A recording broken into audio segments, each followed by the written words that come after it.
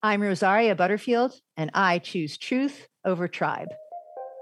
Are you tired of tribalism? I think a lot of what the left supports is satanic. The only time religious freedom is invoked is in the name of bigotry and discrimination. Are you exhausted by the culture war? If they don't like it here, they can leave.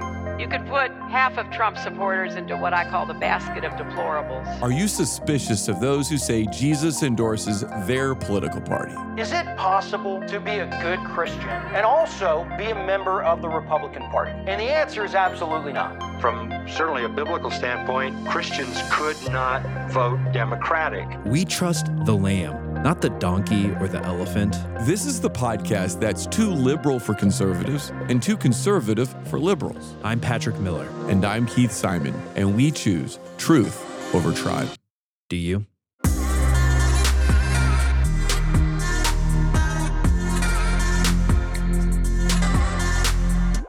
Okay, I love this conversation that I had with Rosaria Butterfield. It's spicy and wide-ranging. We start with the story of how Rosaria began to follow Jesus as an English professor at Syracuse University and involved in a long-term lesbian relationship. Then we move to discussing her newest book, The Gospel Comes with a House Key, Practicing Radically Ordinary Hospitality in Our Post-Christian World. Now, I'm not sure the word ordinary should be in that title, because Rosaria has crazy stories of how she and her husband Kent have built relationships within their neighborhood. Then we get back into some of Rosaria's concerns with how Christians talk about same-sex issues. Now, fair warning, Rosaria doesn't hold back. She's smart, she knows her Bible, she loves Jesus, she's lived in both the gay and Christian world, so she's earned the right to speak on these issues.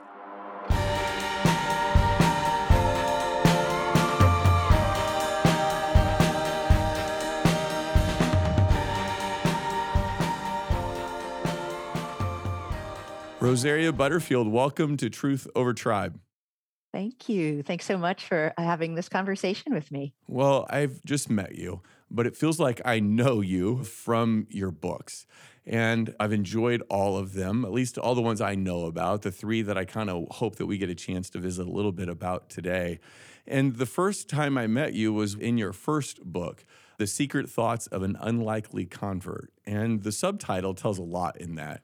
The subtitle is An English Professor's Journey into the Christian Faith. And ever since I read that story, that I thought a really powerful story about how God worked in your life, I've never forgotten it. It's been years ago, but I've never forgotten it. And I'm wondering if you just tell us about how you came to follow Jesus. Long ago and far, far away when the dinosaurs walked the earth, I kid around, but it was years ago, right? And I praise God for that because it was rough. It was hard.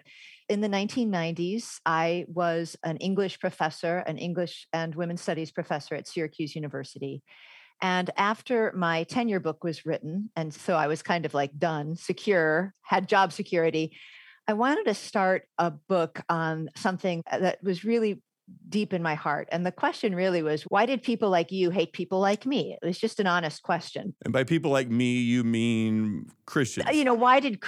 Why do conservative Bible-believing Christians hate people like me? And at that time, I was an out lesbian feminist activist.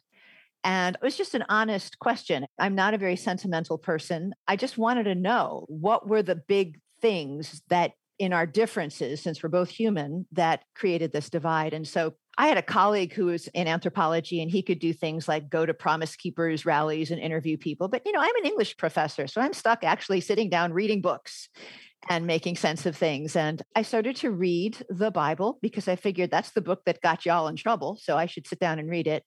And in the process, I met a pastor who was a neighbor. And he came into my life in an interesting way. I had written an article that was given back page billing in a major newspaper. And the title they gave it was Promise Keeper's Message is a Danger to Democracy.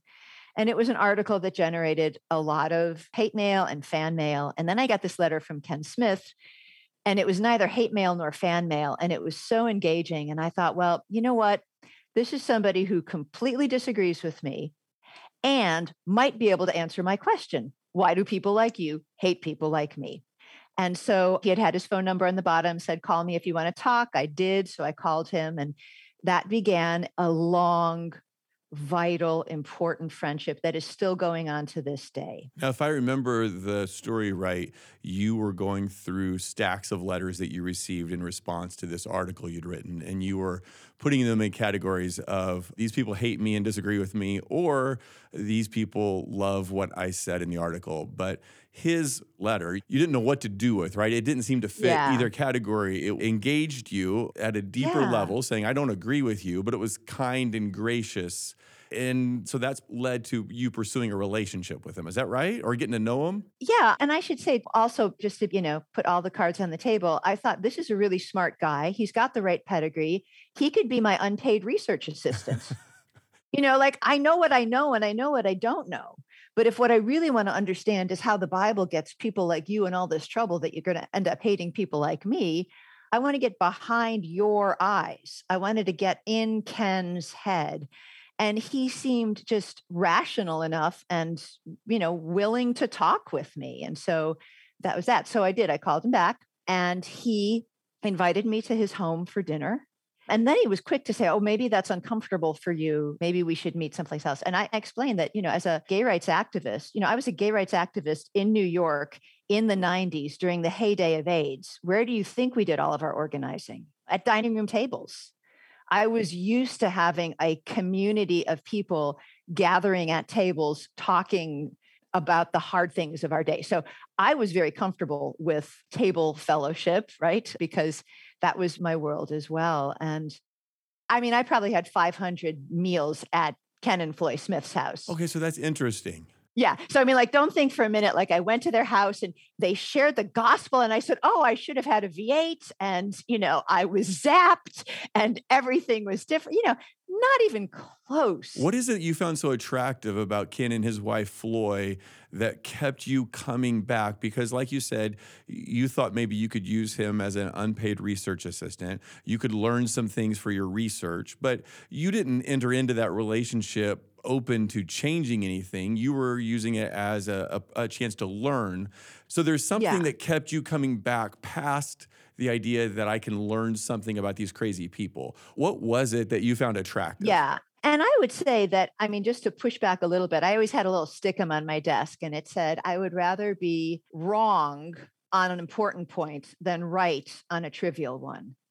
So I've always lived my life willing to change if somebody gave me a better response. So I wasn't going in like, oh, I will never change about anything. I just had never heard anybody give me a legit story on this one. So what was so disarming about Ken and Floy, there are a lot of things. Well, Ken is still alive. Floy is now with the Lord. So Ken is fearless in his love for the Lord Jesus Christ and therefore his evangelism. He was willing to perceive me not as some kind of a blank slate.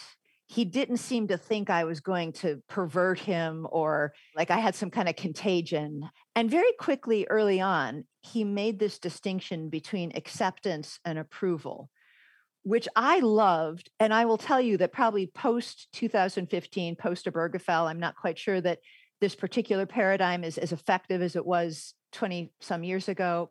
But I was a beloved, decorated professor. I had hordes of people who approved of me. I didn't need this man's approval.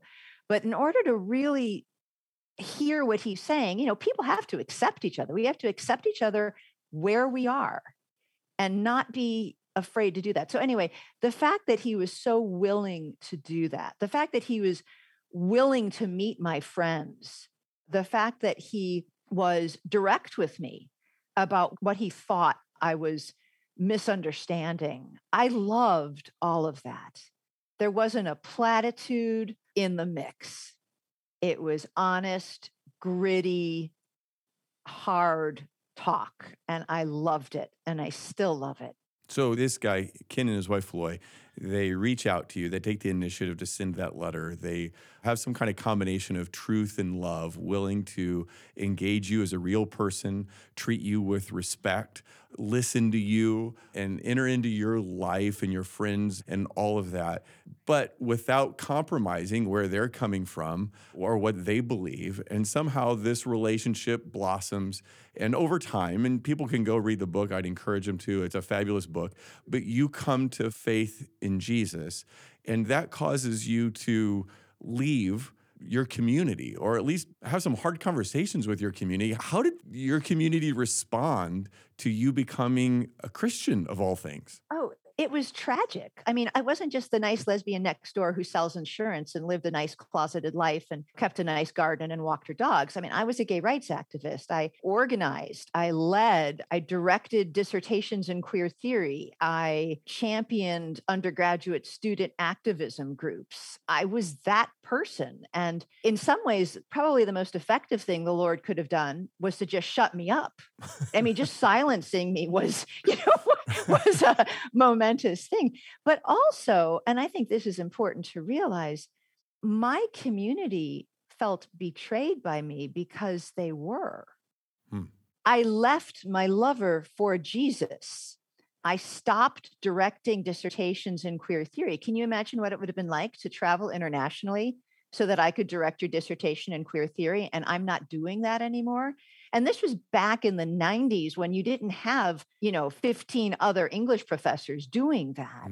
It was a profound betrayal. And not only did they have to live with that, but in some ways, I did too.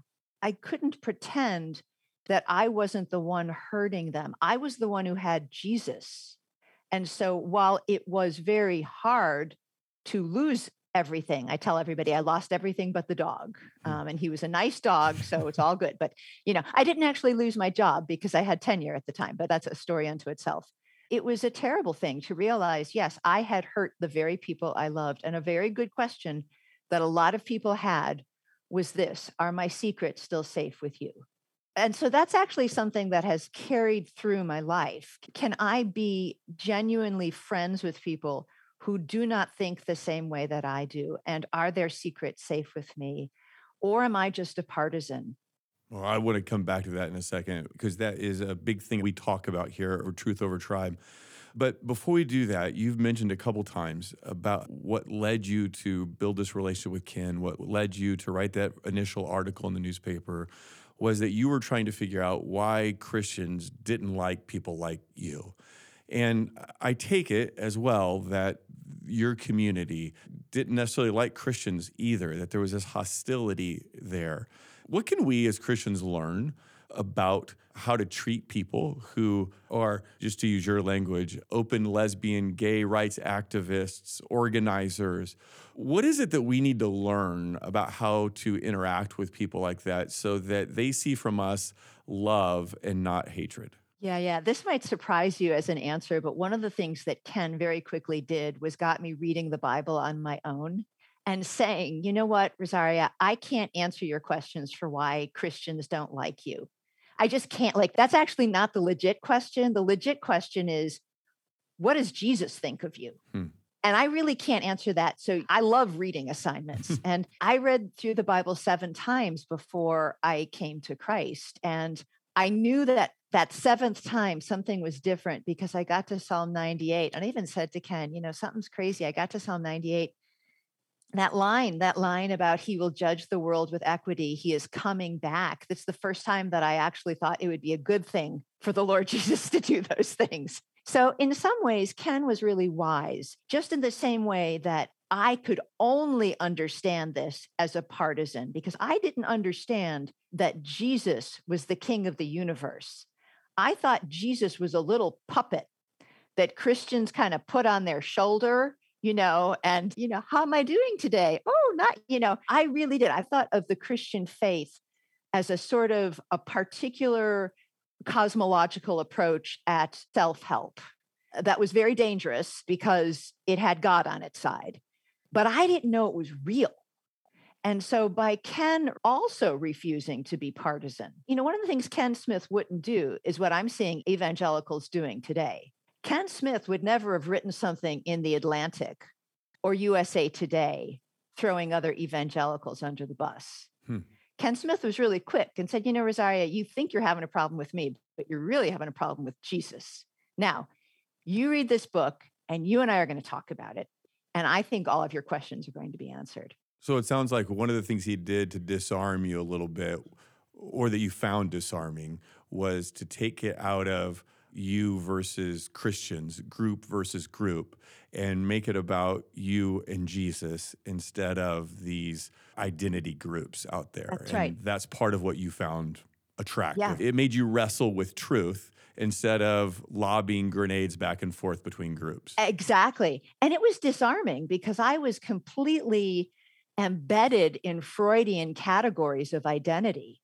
So it was completely disarming. I mean, like I was way off my game when instead of being Rosaria, the lesbian activist, I now needed to think of myself as Rosaria, the image bearer of a holy God. That was crazy making. And the other thing that Ken did, though, he didn't just hand this Bible to me and say, well, go read it 7 times, come back when you have an idea. He said, why don't we just meet weekly and talk about this? Yeah, that's huge. Just enter into a process and a relationship. Yeah, it was. It was huge. And he's like, well, I'm a Christian neighbor. That's what neighbors do.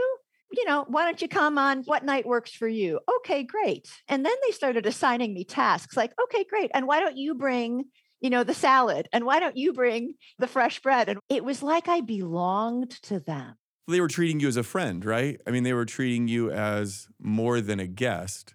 Yeah. They were treating me as somebody who belonged to them and somebody that they weren't going to throw away. And that has never left me. And it is something that I firmly believe Christians don't throw people away. Well, it's a great segue into your most recent book on hospitality, because you've already referenced the community, how you organized in New York City as a gay rights activist in people's homes, around dinner tables, had hard conversations. Then you end up coming to faith through this friendship and belonging to Ken and Floy Smith, who open up their home, and not just for you, but for others as well. And now in this book you've written, you're kind of encouraging all of us as Christians to think about hospitality. But the truth is that when you use that word hospitality, I just think you mean something different than most people who use it, right? Like my wife and I might think we're being hospitable if we have some friends from church over for dinner, or maybe people in our small group at church over for dinner. Probably for me, I'm using hospitality and entertaining as synonyms. But when you use the word hospitality, you mean something different. Can you help us understand what you mean by it and how it might be different than entertaining people? I do. And if I can just back up to segue a bit, my faith journey was really hard. I mean, it was really rigorous and hard. And while my initial introduction to the Lord Jesus Christ was through these wonderful Christians, when the Lord justified me and adopted me and put me on the path of sanctification, repentance to somebody who is a lifelong sexual sinner, it's not for the weak of heart. And so it was hard. And these people became not just my church, but they became my family. And I don't want to make it sound like Ken and Floy are like stalkers or anything like that, but they really filled a void and helped me understand that when you live your life as a whore, that's a serious thing. And when you come to Christ, you need to learn how to hate your sin without hating yourself. And as you do that, you will grow in Christ. And one of the things that I had to learn in this process is that homosexuality was very much part of my biography. Look it up, right? Look it up on Wikipedia. It's part of my biography, but it's not part of my nature because I have a new nature in Jesus. And it's with that understanding that God's people are everywhere in the most unlikely packages, i.e., people like the person I am, that my husband, whose name is Kent with a T, Kent Butterfield. It's a little confusing. I know. I'm sorry. It was Beckett Cook who said, you got to make this distinction a little better. But it's with that in mind that hospitality became very central to Kent's ministry early on as a church planter. And then, as the pastor of a small church, and now as the pastor of a small church during pandemic times when we're still practicing hospitality and we never really stopped. It is a practice, but it's a practice that is undergirded with a theology that says God's people are everywhere. And there are a lot of barriers to connecting with people. And the two biggest ones, at least in our neighborhood, are addiction and abuse. And so it might sound really nice to say, well, let's invite people over 3 Saturdays from this Saturday because I know I'll have the house cleaned. I know I'll have the kids in order. I'll know I'll go to the grocery store. But if your neighbors are afflicted with addiction or abuse, quite frankly, they don't know if they're going to be sober or safe 3 Saturdays from today. They just don't. And so it was in that spirit that we started realizing that a very loving way to practice hospitality for strangers. And that's really, philoxenia is, this love of the stranger. And there's nothing wrong with loving your church family. We want to love our church family, and we do. But if you're really seeking people whose lives are, you might not even know what kind of things are going on, you need to have an open, regular time. And so that's when we started just having a day of the week that was almost like a Christian open house. So we would just, and it was easy, because we live in North Carolina and the weather's wonderful. And, you can do a lot of things outside, which is much less of a barrier for people. And so people really warmed to that. We had prayer walks. We would sing psalms together, have barbecues. We do it once a week. People knew exactly. And then all of a sudden, the neighbor across the street was arrested for running a meth lab in his home. That's a big deal. That's a big deal. And that ratcheted everything up in some pretty amazing ways in terms of our hospitality. But we've always been really grateful that we've always had a kind of spirit of Christian open house with our neighbors, because over all these years, they've been able to throw some pretty hardball questions our way, knowing that we're probably going to say, great question, long question. Can you come over for dinner tonight? Let's talk about it. We talk about it. Then at a certain point in the dinner, the kids send the dishes up to the kitchen and send the Bibles and the Psalters down the long row of seats. And our neighbors look at Kent and they say, what are we doing? And Kent's saying, well, I'm a Christian. This is a Christian home. We've just talked about really hard things. We're now going to read a passage of scripture and we're going to pray together and we're going to bring it to the throne of grace. And then if we're not satisfied, we can come back tomorrow and have the same conversation.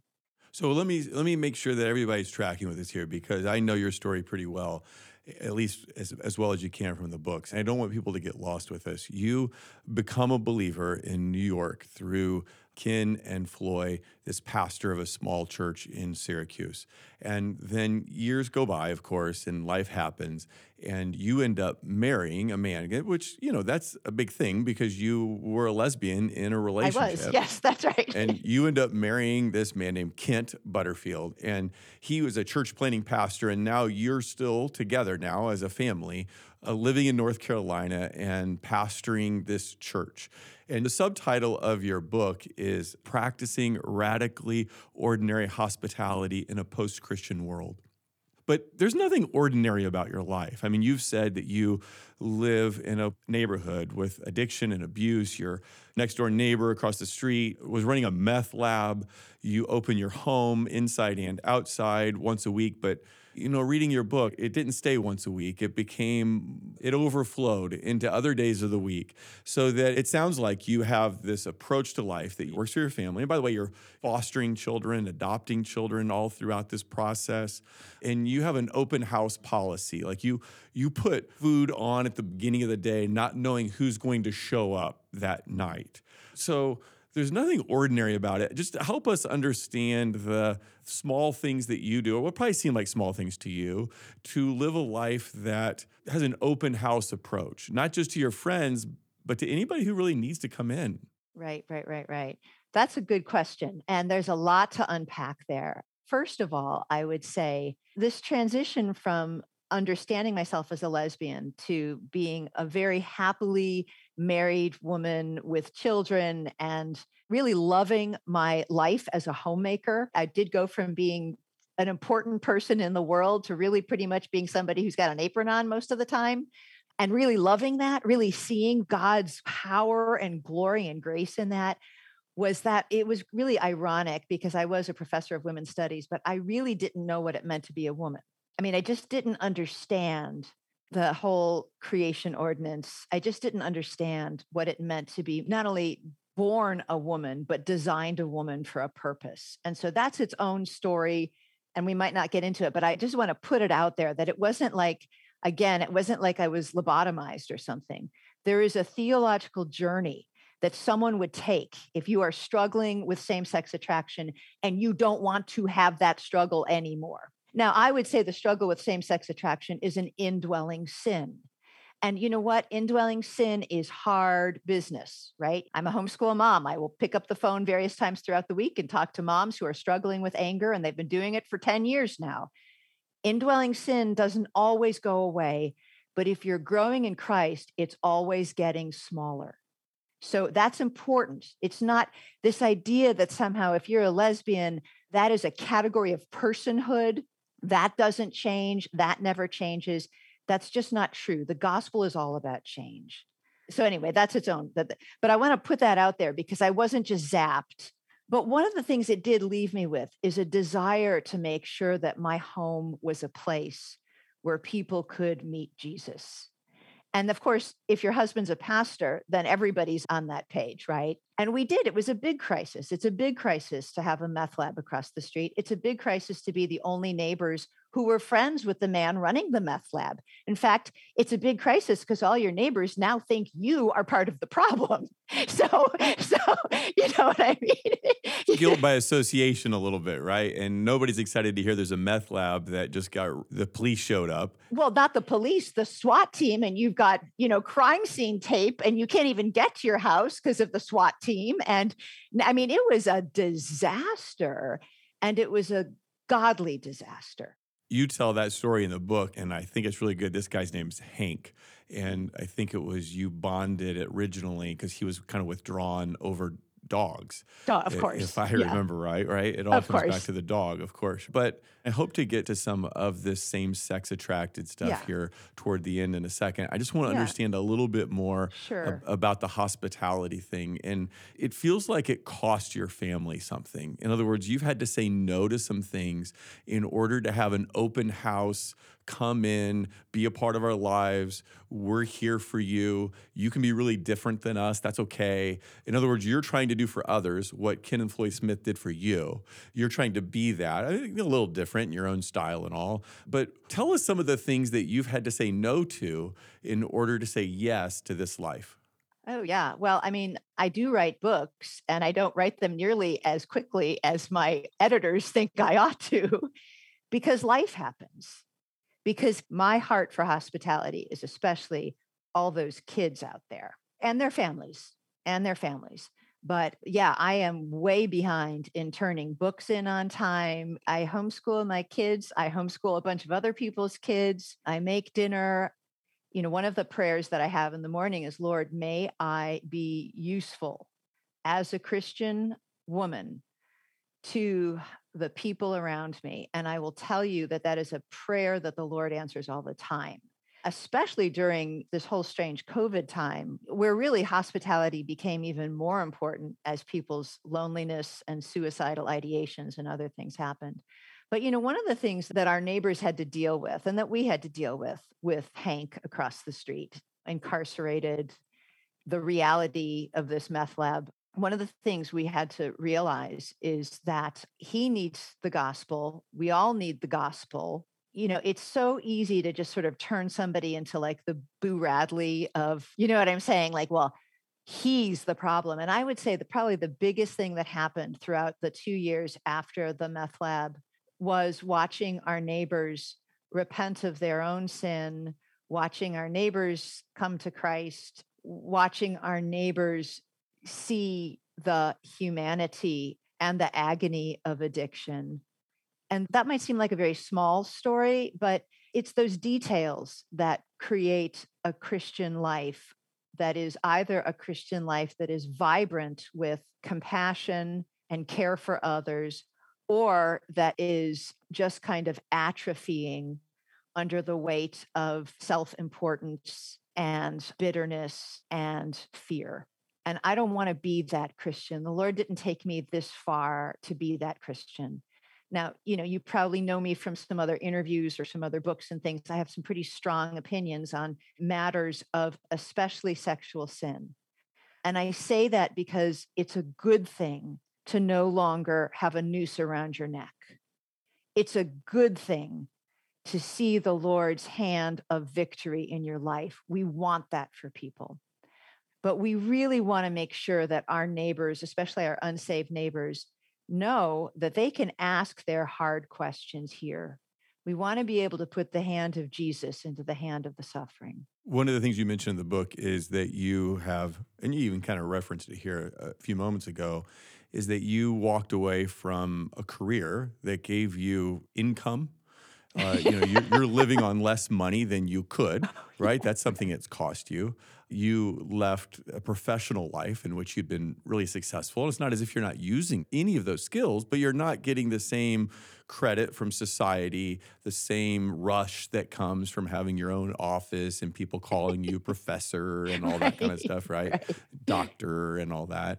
And there's also, when I was reading the book and hearing about all the people in and out of your house, I think what struck me, and maybe this is just my own thing, but there's a big sense that you let go of control. Mm-hmm. Like even when you said a second ago, you prayed, God, use me or however you see fit today as a Christian woman, and that God answers that prayer. I like to go into my day feeling like I have control over it. I know the plan, I know how it's all going to unfold. And maybe you're like that, maybe you're not. We're all wired a little bit differently, but you relinquished that. You said, I don't have to be in control. I don't have to know who's coming for dinner. I don't have to know this kind of stuff. So has that been hard? What's been the hardest part for you personally? Yeah, well, see, that's one of the things, and this is where I sometimes get in trouble on podcasts. I do get in trouble on podcasts a lot, I should warn you, but let's get some trouble here. Let's make some trouble. I learned a lot in my lesbian community about dealing with, especially when the AIDS crisis hit New York. Now I'm not talking about going to a gay bar and learning your theology. No, don't do that. That would be stupid. I'm talking about people who want to live, who are trying to figure out how to do that in the name of a pandemic that is mysterious. Does it sound a bit familiar, right? And I learned at that point how to cook. I mean, it's just a simple thing. I learned how to cook for an unknown number of people, but that usually had more than 2 digits in it. It was just a skill, and I just learned it there. It's called common grace. I want to give credit where credit is due. And so that was very helpful. But I think it's important to also know that Kent and I have adopted older children with hard stories. And we've adopted other children without hard stories, but we've adopted older children with hard stories, including children who came out of a gang, children who came out of a juvenile detention center for good reason. And I know I've heard people say, well, your poor children, you have all these wacky people coming in. It's like, oh, no. The real issue is who's in our house. Okay. One of the concerns is what kind of language you might be teaching your neighbors. So, I mean, that's not the case right now, but right. I feel like I need people to understand we are not some kind of cleaned up, perfect, happy little nuclear family. We are hanging on by the blood of Christ. And obviously at different seasons in life, those doors are closed. So if we have a child that we've adopted who's in crisis, we're not having open dinner parties. But it did work out just providentially that when Hank blew up the house across the street almost, oh, I forgot to mention that we did acquire the 100-pound pit bull that went with the of course, right? You acquired Hank's dog. Yes, of course. Why not? So do you believe in boundaries? Because I think people are listening to you and just saying, wow, is there a good book on boundaries I could recommend? How do you think about that? Yeah. Well, yes, I do believe in boundaries. And we don't do this every day. We don't do this every day now. There was a season in our life when we had this crisis in our neighborhood. And by meeting almost nightly with people, we were able to share the gospel with momentum. And if anyone has ever experienced what that is like, You will make any sacrifice on the planet. And not only would we be able to do this, but our children were able to do this. I mean, our two youngest children are now 16 and 19, the two youngest who live at home. And they are strong Christians who evangelize their friends, have seen the fruit of Jesus in their friends' life, who were raised falling asleep under the dining room table. I hate to say this, listening to their parents beg their friends to put their faith in Christ. It's all happened in real time. It's all happened in real time for all of us. And that's a good thing. But yes, I mean, like right now is a different season of life. And we haven't stopped practicing hospitality, but it's not on that level right now. Well, I think that's encouraging because, whether we should be or not, we're probably all not going to have that exact same life that you had during that season. But it sounds like there are some principles that we can take out and apply to our life, whatever stage we're in, single, married, young kids, older kids, divorced, widowed, Right. whatever, that there are some things that we can take out of that. And one of them is that we want to invite people into our life and into our home as they are, to come in, to enter into a real relationship with them, and to speak the truth in love, to take the initiative to talk about Jesus, but not in a way that puts them under the gun or under pressure, but to help them engage with Jesus, just like Ken and Floyd did you, and you're doing with others now. And I would say there is a little pressure. I mean, I wouldn't say it's without pressure, because I think what happens is we have a nice dinner and people talk, and then the Bibles come down and people immediately, so you put a Bible in front of an unbeliever and there's some pressure there. It is not a small thing. But what I would say is hospitality is a mission of the church. It is not a mission of the Butterfields or the Smiths or the Joneses. It's a mission of the church.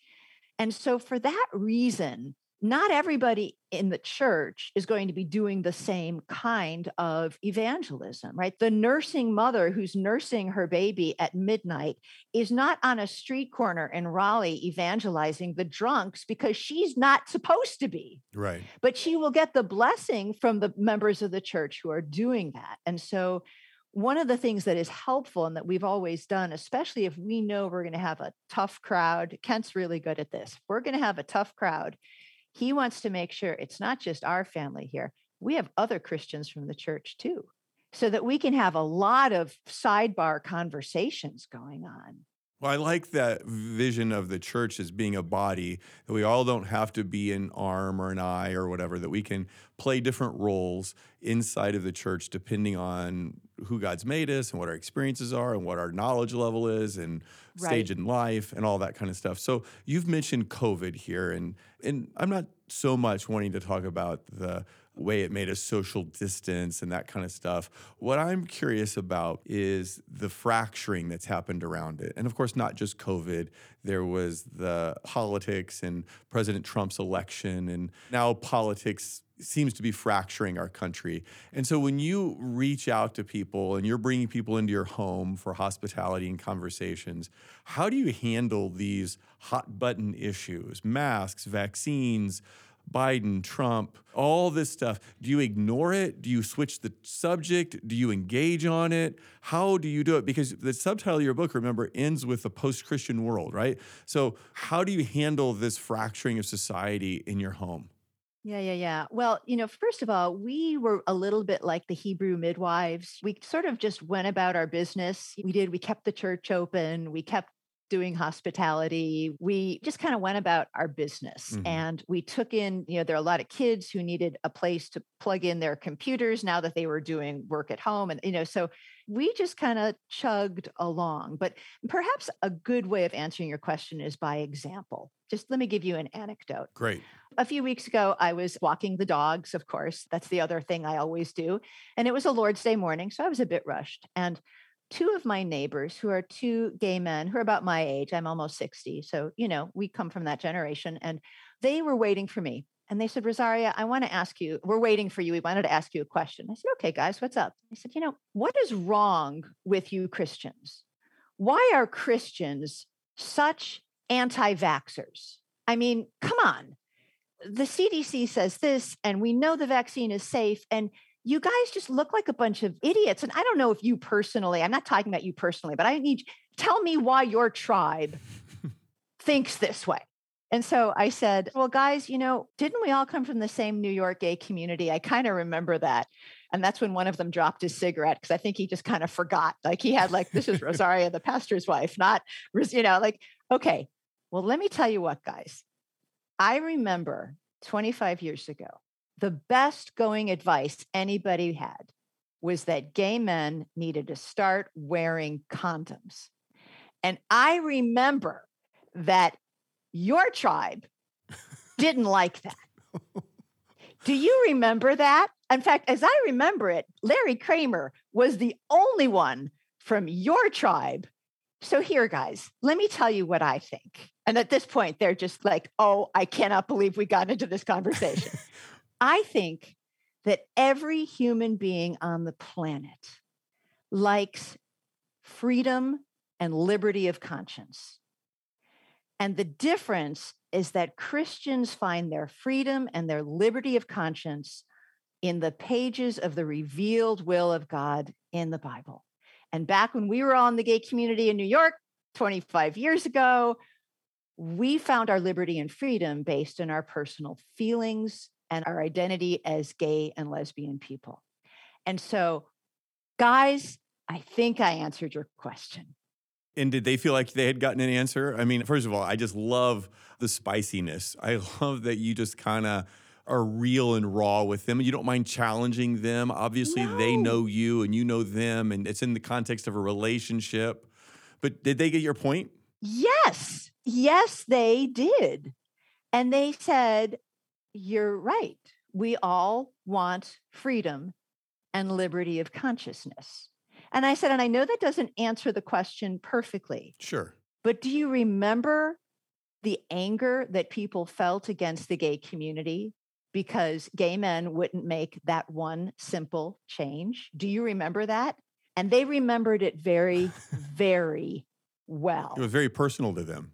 It was very personal to them. So yes, and I share that as an example because we are neighbors, we are friends. We have dug up irises from our backyard and shared it with each other. We have walked each other's dogs when we've had the flu, blah, blah, blah.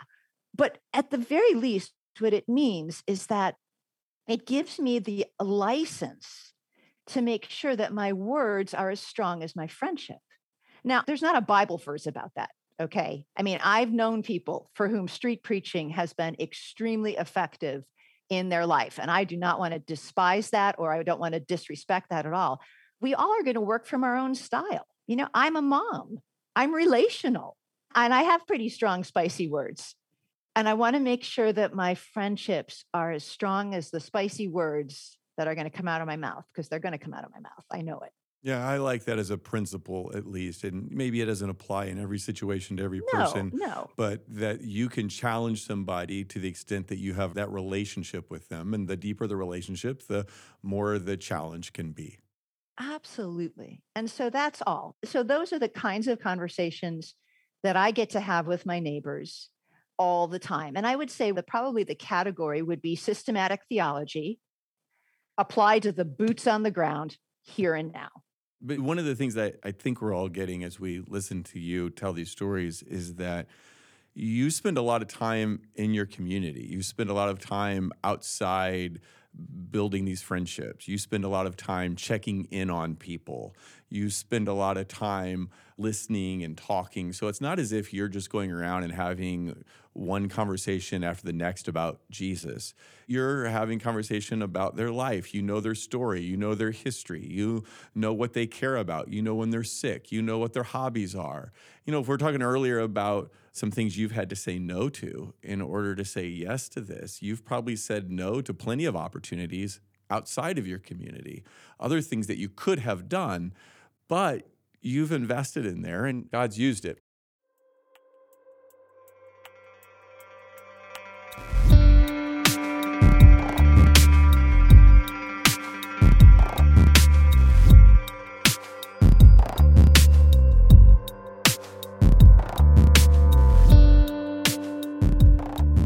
We'll get back to the episode in just a moment, but today I want to invite you to become a partner with us through giving. If you enjoy this podcast and God is using it to change your heart and make you more like Him, I hope that you will partner with us. If you've heard the stories of lives that have been changed, marriages that have been reconciled, church families that have been brought back together, that were divided by political tribalism, and you want to hear more stories like that, again, I hope you'll partner with us by giving. Of course, I wish we could pull off a podcast without any cost, but running these things can be expensive, and your partnership in ministry with us goes a long way towards making Truth Over Tribe sustainable in the long term. If you want to give, click the link in our show notes, or you can go to choosetruthovertribe.com/give. That's choosetruthovertribe.com/give. I hope you'll partner with us in this gospel-centered ministry to glorify Jesus by fighting tribalism in our churches, in our communities, and in our families.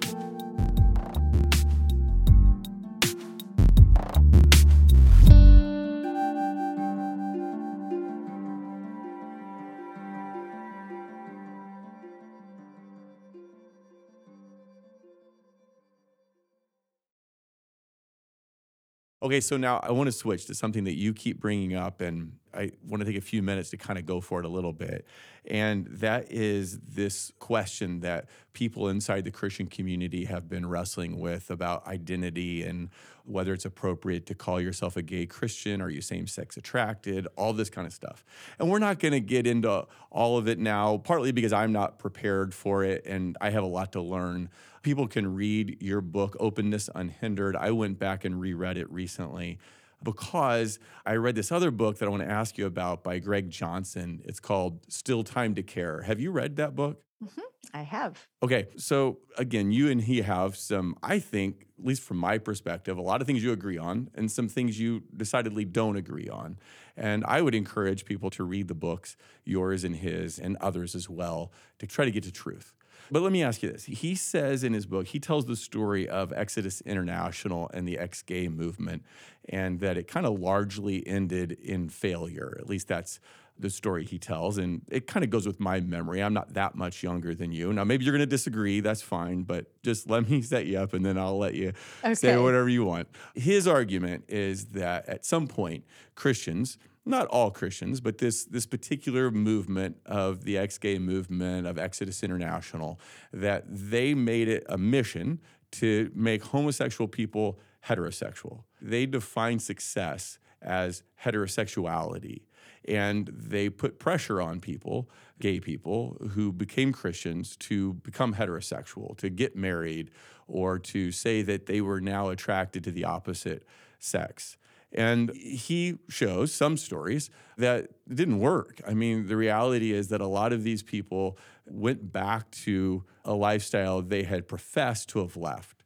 When you think back, it doesn't seem like you ever got caught up in that Exodus International ex-gay movement necessarily, but I know you're very familiar with it. So what's your understanding of that movement and whether it's appropriate or not? Because what he's encouraging Christians to do is not so much try to cure homosexuality as much as care for people as they walk toward Jesus. That Jesus is the goal, not becoming a heterosexual. Yeah. Well, it's a very troubling book. Greg's book is troubling on a million points. But what I would say is that Exodus International blew itself up. Okay. I mean, it did. It imploded. And there's an organization that then picked up the pieces that were worth picking up and helping people is called Restored Hope Network. And they're doing just fine. And I think what is really troubling about Greg's book is that the gospel isn't a self-help program. The gospel isn't about Rosaria or Greg's or Keith's self-esteem. You know, when Jesus said things like, "You brood of vipers," or "Get behind me, Satan," you know, your self-esteem might be a little shaky at that moment, right?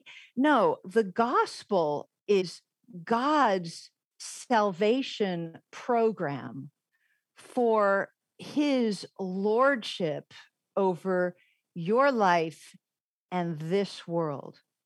And all of that is hinging on the creation ordinance, on what it means to have been born male and female in the image of God. with the knowledge, righteousness, and holiness of a potentially redeemed life. Now, I did live as a lesbian. Being a lesbian is part of my biography, but I am very grateful to be able to tell you that I am not same sex attracted, that I love my husband. My husband loves me. In fact, it would be unthinkable to me if after 20 years plus of marriage, I mean, how could I still be same sex attracted? I don't even understand that. If you're one flesh, you love each other, you understand each other. And the reason I'm saying that is homosexuality is a sin. It's an intruder. It's not part of your personality. It's not part of your personhood. Now, I understand that it's an indwelling sin and it can really take hold. Indwelling sin is like the sin that's, you've got the sin that's out there, and then you've got the sin that's in the house. Like locking the doors doesn't help because the burglar's in the closet. Mm-hmm. So you want to be really careful about that. But there is no Christian life without repentance of sin. When we talk about giving more grace, grace is the blood of Christ. If you want to give me more grace, you're going to give me more opportunities to repent. The great Thomas Watson, in his doctrine of repentance, said, Christ is not loved until sin be loathed. So I think it's really serious to understand that homosexuality comes as a sin. It comes from many, many, many different vestiges, just like any sin. But more so than any sin, this particular sin might be the only sin with the civil rights group that backs it. So there's a real danger in using a kind of Freudian theory, a kind of Freudian category to deal rightly with your sin. And the reason I'm so passionate about this is when you think of someone like the Apostle Paul, you see, if you can't really feel forgiven for your sin, if you can't really embrace what it means to be a new creature in Christ, you're not understanding a very, very central part of the Christian faith. And that is that repentance and transformation go together. That's really, really powerful. I don't know, but it seems to me that the Christian community when Paul was walking on earth was a very small community. Small enough that I'm sure Paul was at a dinner party at some point, looking across the table at someone and thinking, I recognize your eyes. Oh, yeah, I murdered your mother. See, I mean, I'm serious, right? Mm-hmm. Because Paul killed Christians before he became a follower of Jesus. Right. And so the only way that he could have an effective Christian life, a vibrant Christian life, is if he fully repented and knew that that was so fully not him, that was not him. It was part of his biography. It was not part of his nature. That's such an important part. So will everybody's indwelling sin go away in this lifetime? No. Okay, so let's talk about that because Sure. I thought earlier in what you were just saying a couple minutes ago, it started to sound as if you were saying a person who genuinely repents and puts their faith in Jesus and earnestly follows Jesus will, like you, no longer have same-sex sexual attractions, or they will be so minimized, they will become so small eventually that it won't feel like it did in the past, and you'll be able to operate heterosexually in this world, that you might get married like you. And I've read enough of you to know, I don't think that's what you mean, but that's what it comes across as. If you just repent and believe in Jesus, these feelings will go away. But I don't think that's what you mean, is it? Well, let me push back a little bit. I'm not saying just repent. I mean, what is repentance? Repentance is full on. Now, what I am not suggesting is that you should aspire to be quote unquote heterosexual in a Freudian Darwinian sense, and that's where you're just sexually attracted to anything of the opposite sex, right? If you're a man, you want to get as much sperm out there as possible, get those little survival of the fittest genes going. And if you're a woman, you better, match up with as many really powerful men as you can. That's heterosexuality in a Darwinian sense. I don't think we want that at all. Put that out the window. And in fact, when Michael Hannon wrote a very provocative article in 2014 called Against Heterosexuality, very provocative title, he said, if homosexuality binds us to sin, heterosexuality blinds us to sin.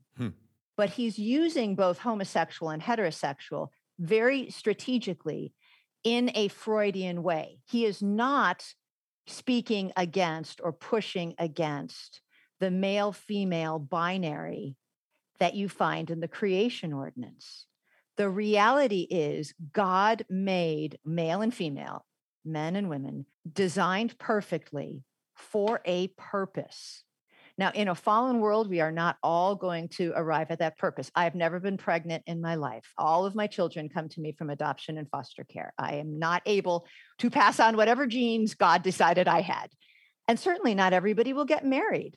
We know everybody won't get married. We know that singleness is a gift and a calling for many, many people. And praise be to God for that. But no, if you are growing in Christ, I'm going to tell you what you're not going to have happen. You are not going to be constantly sidelined and disabled. And that is what homosexuality is. You see, we are tutored under this idea that it's a category of personhood, that it's benign, that it's morally neutral unless it's acted upon. But that's not how the Bible records it. So no, I am not suggesting that people who have lived their lives as lesbians will now all of a sudden become heterosexual in a Darwinian sense, nor did I say that about myself. I am perfectly happily attracted to my husband. That makes for a very good marriage. But if you are constantly having to come out of the closet, we have a problem. We have two problems, actually. One is, who in the world thinks that it's safe for everybody in God's green earth to know what your indwelling sin pattern is? Here, let me suggest, bad idea. Bad idea. We live in a world that has very happily swapped modesty for exhibitionism. I've heard you say in other places that you will recommend for most people who have same-sex attraction to do the traditional come out in a big public way. Never. That they Never. might share those feelings with some trusted people, a pastor, a mentor, a small group leader, or something like that. Like you would any indwelling sin pattern. If you are a liar, a cheater, a stealer, if you know that you are prone to pornography, no, you don't come out as though this is who you are. Homosexuality may very well be how you feel. But if you are actually repenting and actually cutting off at the knees all of those avenues, you will not be ball and chaining these desires. Okay, I've got to jump in and ask this question, though. So it sounds like this is what you're saying, and maybe you are, maybe you're not. I just want to clarify. It sounds like you're saying that a person, we'll just say it's a man who has a gay background, who comes to faith in Christ, that let's say this gay man comes to faith in Christ and continues to have these same-sex desires. And they want to follow Jesus, and they do. They worship in a church. They're part of a community. They spend time with God. They are growing in the fruit of the Spirit and seeing the other marks that come with maturing in their faith. The reality is, though, they still have these same-sex attractions. They don't act on them, at least by God's grace, as much as they can. They aren't acting on them. They're not entertaining lust, or if they do, they are repentant over their sin, just like any other sin. But it sounds like you don't have room for that person, that you're saying that that person either isn't a genuine Christian, or if they were a genuine Christian, that person would start seeing that same-sex attraction minimized. I just am not sure that's true. I don't know. Okay, well, first of all, we're talking about sanctification, right? Sanctification is the process by which you grow to be more and more like Christ and less like the you that you are kind of the ground zero of you, right? The natural person, natural man. Keith, are you a married man? I am. Okay, if you are attracted, if you have a desire for a woman who's not your wife, what do you call that? Lust. Evil, sin. Sure. Sin. Okay. Do you deal with that? Do you put that noose right around your neck and give a nice quick tug? Or do you minimize it? Here, let me put it another way. Do you look at sin through the crosshairs of an instrument of execution? Or do you look at it through a selfie at a Christian conference that exonerates it? Okay, so I like the way you put that. Now, you pick. No, I'm not going to let you squirm on this. I'm going to finish this. I'm not going to try to squirm. Okay. I'll answer any question you want. Okay. Well, no, you don't have to answer my question. I'm just here to tell you that Christians need to use God's dictionary and God's vocabulary. If you use the world's dictionary and vocabulary, you will be told that homosexuality is a perfectly legitimate category of personhood. And the gospel is going to just kind of dance on the top of that surface, a little bit like a water skimmer. But if you use God's dictionary, that is not the case. If you are growing in sanctification, you will experience greater and greater victory. Now, that victory, it's not always like a perfect, right? You're going to have struggles. But this is why it's extremely important that your sanctification is rooted in your justification, not just in a kind of cultural sense that God loves you, you're a Christian. How do you know you're a Christian? How do you know? Like, what are those other marks? So no, I believe it. I believe it really firmly. You know, you can kick me off the show now or do whatever you want. But no, I believe very firmly that if you are a Christian, laying hold of the perfect fruit of the Lord Jesus Christ, cutting off sin, not seeing your sin in a selfie at the Revoice conference, not putting yourself constantly in this world where you're minimizing how important it is to hate your sin without hating yourself. Yes, you will grow in victory. Will you get married someday? Who knows? I don't know. Not everybody is going to get married. God needs some people to be single because there's a lot of work that singles do in the church that God loves and values. Okay, so let's go back to you and me. And you asked me the question, am I married and do I ever have desires for other women? No, And no, is I that didn't ask called- you if you ever well, did. I said if you did. It was kind of intimated. And by the way, I love the spicy conversation. We're not going to kick you off. I live for this. I'm learning here. Just to be clear, your specialty or emphasis, I'm not exactly sure how to say it, is in the 19th century, right? And so Freud and Foucault and that whole thread is something you've emphasized, critical theory. So you know of what you speak. I mean, you're not just making this up as you go. You didn't read a Wikipedia article before you started talking about it. I mean, you know this far better than me, so fair. So with that in the background, let's go back to me or any heterosexual man or whatever. That's where we are. So you asked, does that person continue to have lustful thoughts for a woman not his wife? This hypothetical man that might be me, but probably not. So that person probably does. I mean, now they fight against it. They should fight against it. I mean, you know, that we should heed Jesus's words in the Sermon on the Mount and wage war against the sin. Our First Peter, the sin wages war against our soul, and we need to fight against it. Wonderful. But I don't know a heterosexual man that will be honest with you that that sin has no longer there or is now like, oh, it's no big deal. You have to fight it every day. Those temptations come back every day. They're real every day. They're present every day. And maybe they decrease in their intensity, maybe not. Maybe in my age, it's because I got older, right? And so maybe that's why they decreased. I don't know. But they're present. They drive me to Jesus and my need for grace, and they remind me that I cannot depend on myself. But I don't know that the Bible gives us a confidence to say that that struggle with our sin nature is going to go away. Well, I think it does. It does? Well, first of all, here's why. Because it will when you're glorified. Well, okay, we in this know it's world, going to go away. Yeah, fair, but you're cheating. But what I mean by that is we know that's the direction we're going in. 100%. But what I wouldn't say is that you would never be told, you would never suggest that your sons, your teenage sons, for example, since this is just kind of how they're hardwired, be casual about pornography. No, and never tell them to be casual. You would never do it. But I don't think Greg Johnson's saying to be casual about sexual sin. Well, I think he is because, here, let me read to you.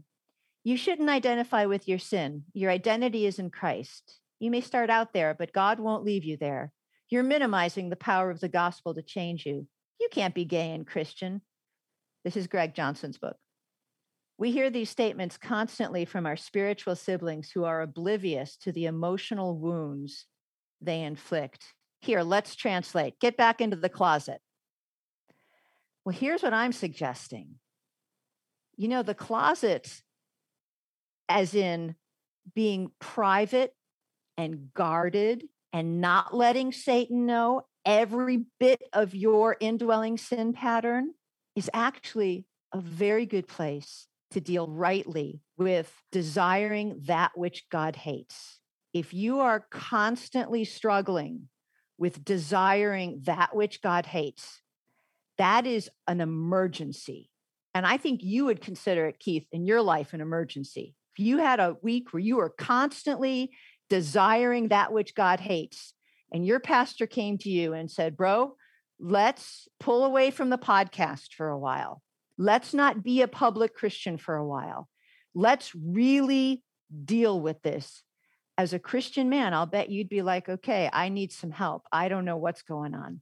So I think we need to figure out what homosexuality means biblically. If it means desiring that which God hates, then you've got to deal with it privately. So maybe there's a whole matrix of problems with the Revoice movement. It's certainly not one person, one problem. I'm not suggesting that at all. But it borrows from the very same gay rights movement that I helped create. And maybe that's why it's so personal to you and you are passionate about it, is you know it Absolutely. well and you feel maybe somewhat responsible and for it. In Openness Unhindered, there's a chapter written by a dear, dear friend of mine who at one point was standing where Greg Johnson is, and she's no longer standing there. Is this Rebecca?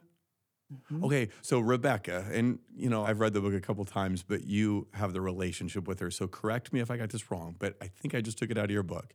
You have a friend, Rebecca, who you have a really close and sincere friendship with.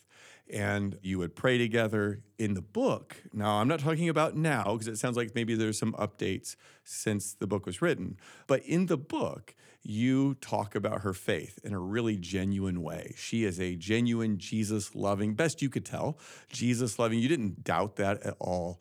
And you had some disagreements with her. And some of those disagreements came down to the issues we've been talking about the last few minutes. Right. What she thought was right to refer to herself and others as a gay Christian.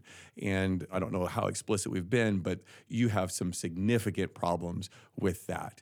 And what I appreciated about your book was that there was a sense in which you saw her as a genuine believer who was trying to figure things out. You were in dialogue with her. Still am. There was this kind of a broadness of that you knew people were at different places and you respected where they were. And I guess what I'm hearing now is maybe less of that. And part of it is I heard you on the Beckett Cook show recently, and he blurbed Greg Johnson's book, and yet he seemed confused to me because it seemed like he was trying to figure out where he is on it. And you seem a little harsher now than you did in Openness Unhindered towards someone like Rebecca. Well, that's because all of these people are no longer walking with the Lord.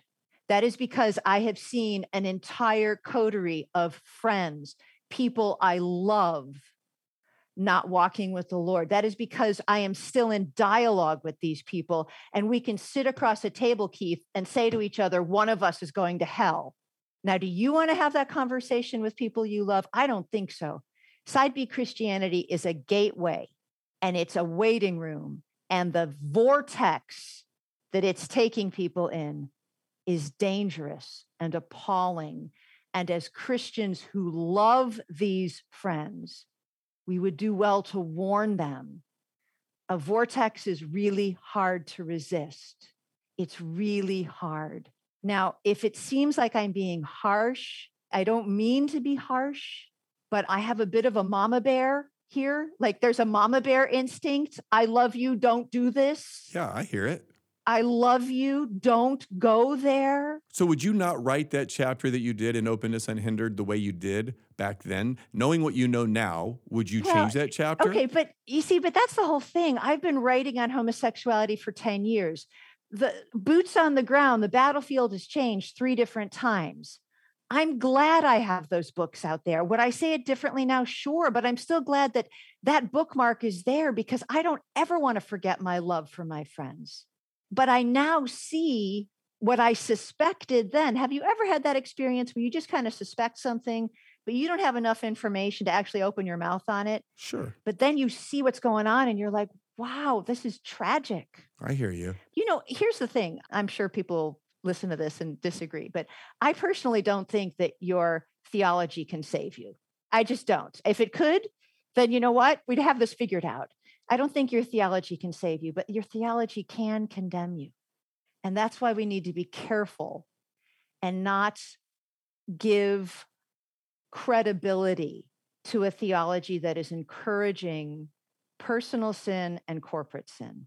You're so passionate about this because you think that what you referred to earlier and is kind of common parlance out there is side B Christianity, identifying yourself as a gay Christian who's celibate, or that's how they would refer to themselves. So not practicing homosexuality. You're afraid that it is a waiting room, like you called it, that people fall away from Jesus and they end up, as you say, in hell. And you feel wait. Yes, I mean, I suppose if you fall away from Jesus forever, but where nobody ends up in hell as they're walking this earth, right? Because there's always a chance to repent. But you're afraid that's where side B Christianity leads. Can I loop this back to gospel comes with a house key? Because here's the deal.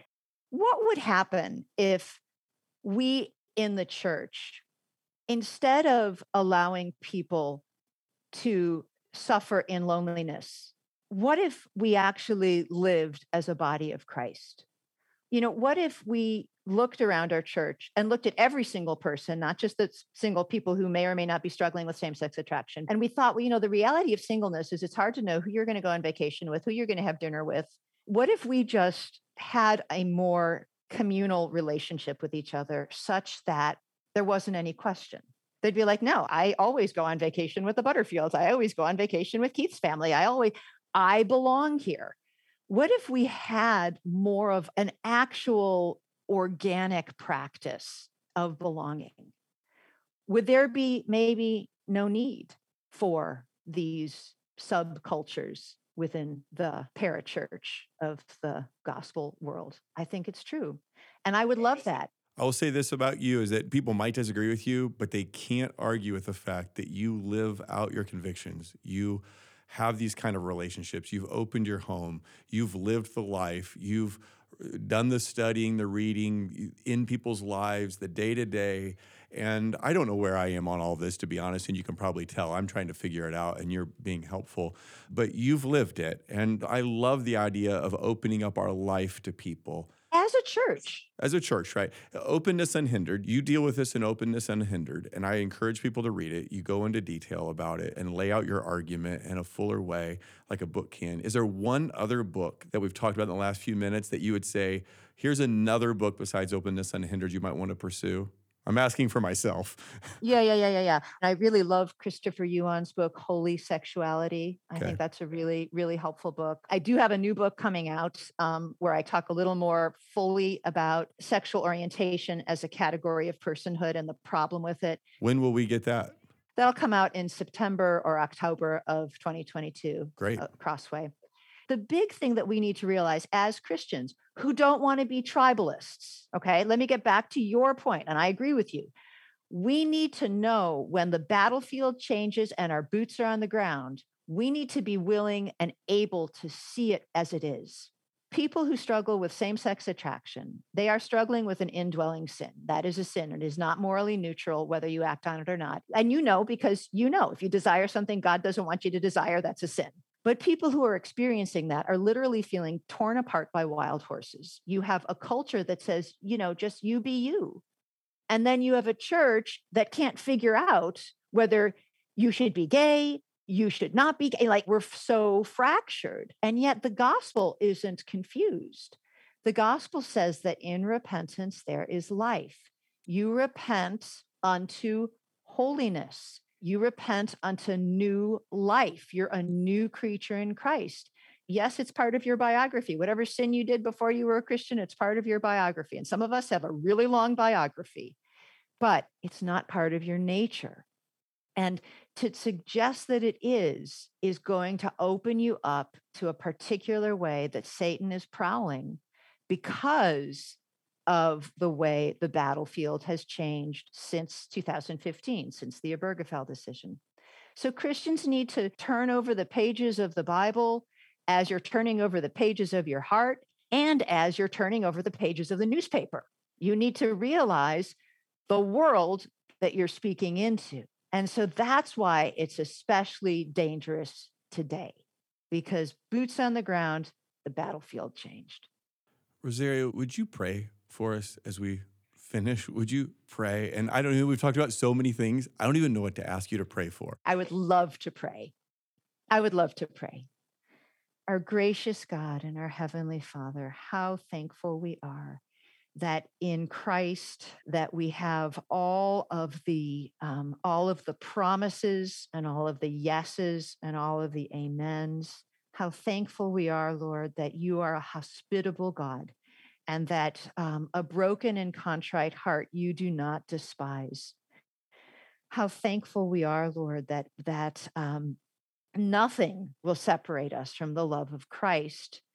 That for those whom you have justified and sanctified, that you will never be separate from. How thankful we are that there is no tribulation, there is no distress, there is no persecution, there is no famine, there is no nakedness, there is no danger, there is no sword that will separate us from Christ. And how thankful we are, Lord, that as we are growing in Christ, as we are loving one another, as you love us, and you love us with a holy love, and we thank you for that, Lord. But as we are doing that, how thankful we are, Lord, that we are helping to build your kingdom.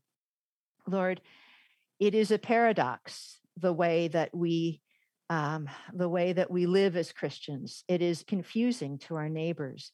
But I pray, God, that you would bless our hospitality ministries, that you would bless us to be useful in a gospel way to our unsaved neighbors, and that we would see them come to you, Lord, and forsake their sin and walk in the righteousness of Christ. Lord, we thank you that you know perfectly what role you will have us play in the lives of the people around us. We thank you, Lord, for Hebrews 11, for that great hall of faith. We thank you, Lord, for the reminder that even when Christians lose, the gospel wins. We thank you, Lord, that in the overall overarching purpose of the gospel, it's the same thing, to be saved from the lion's den or to be sawn in two. So, Lord, I pray that you would increase our faith. Help us to be more like you.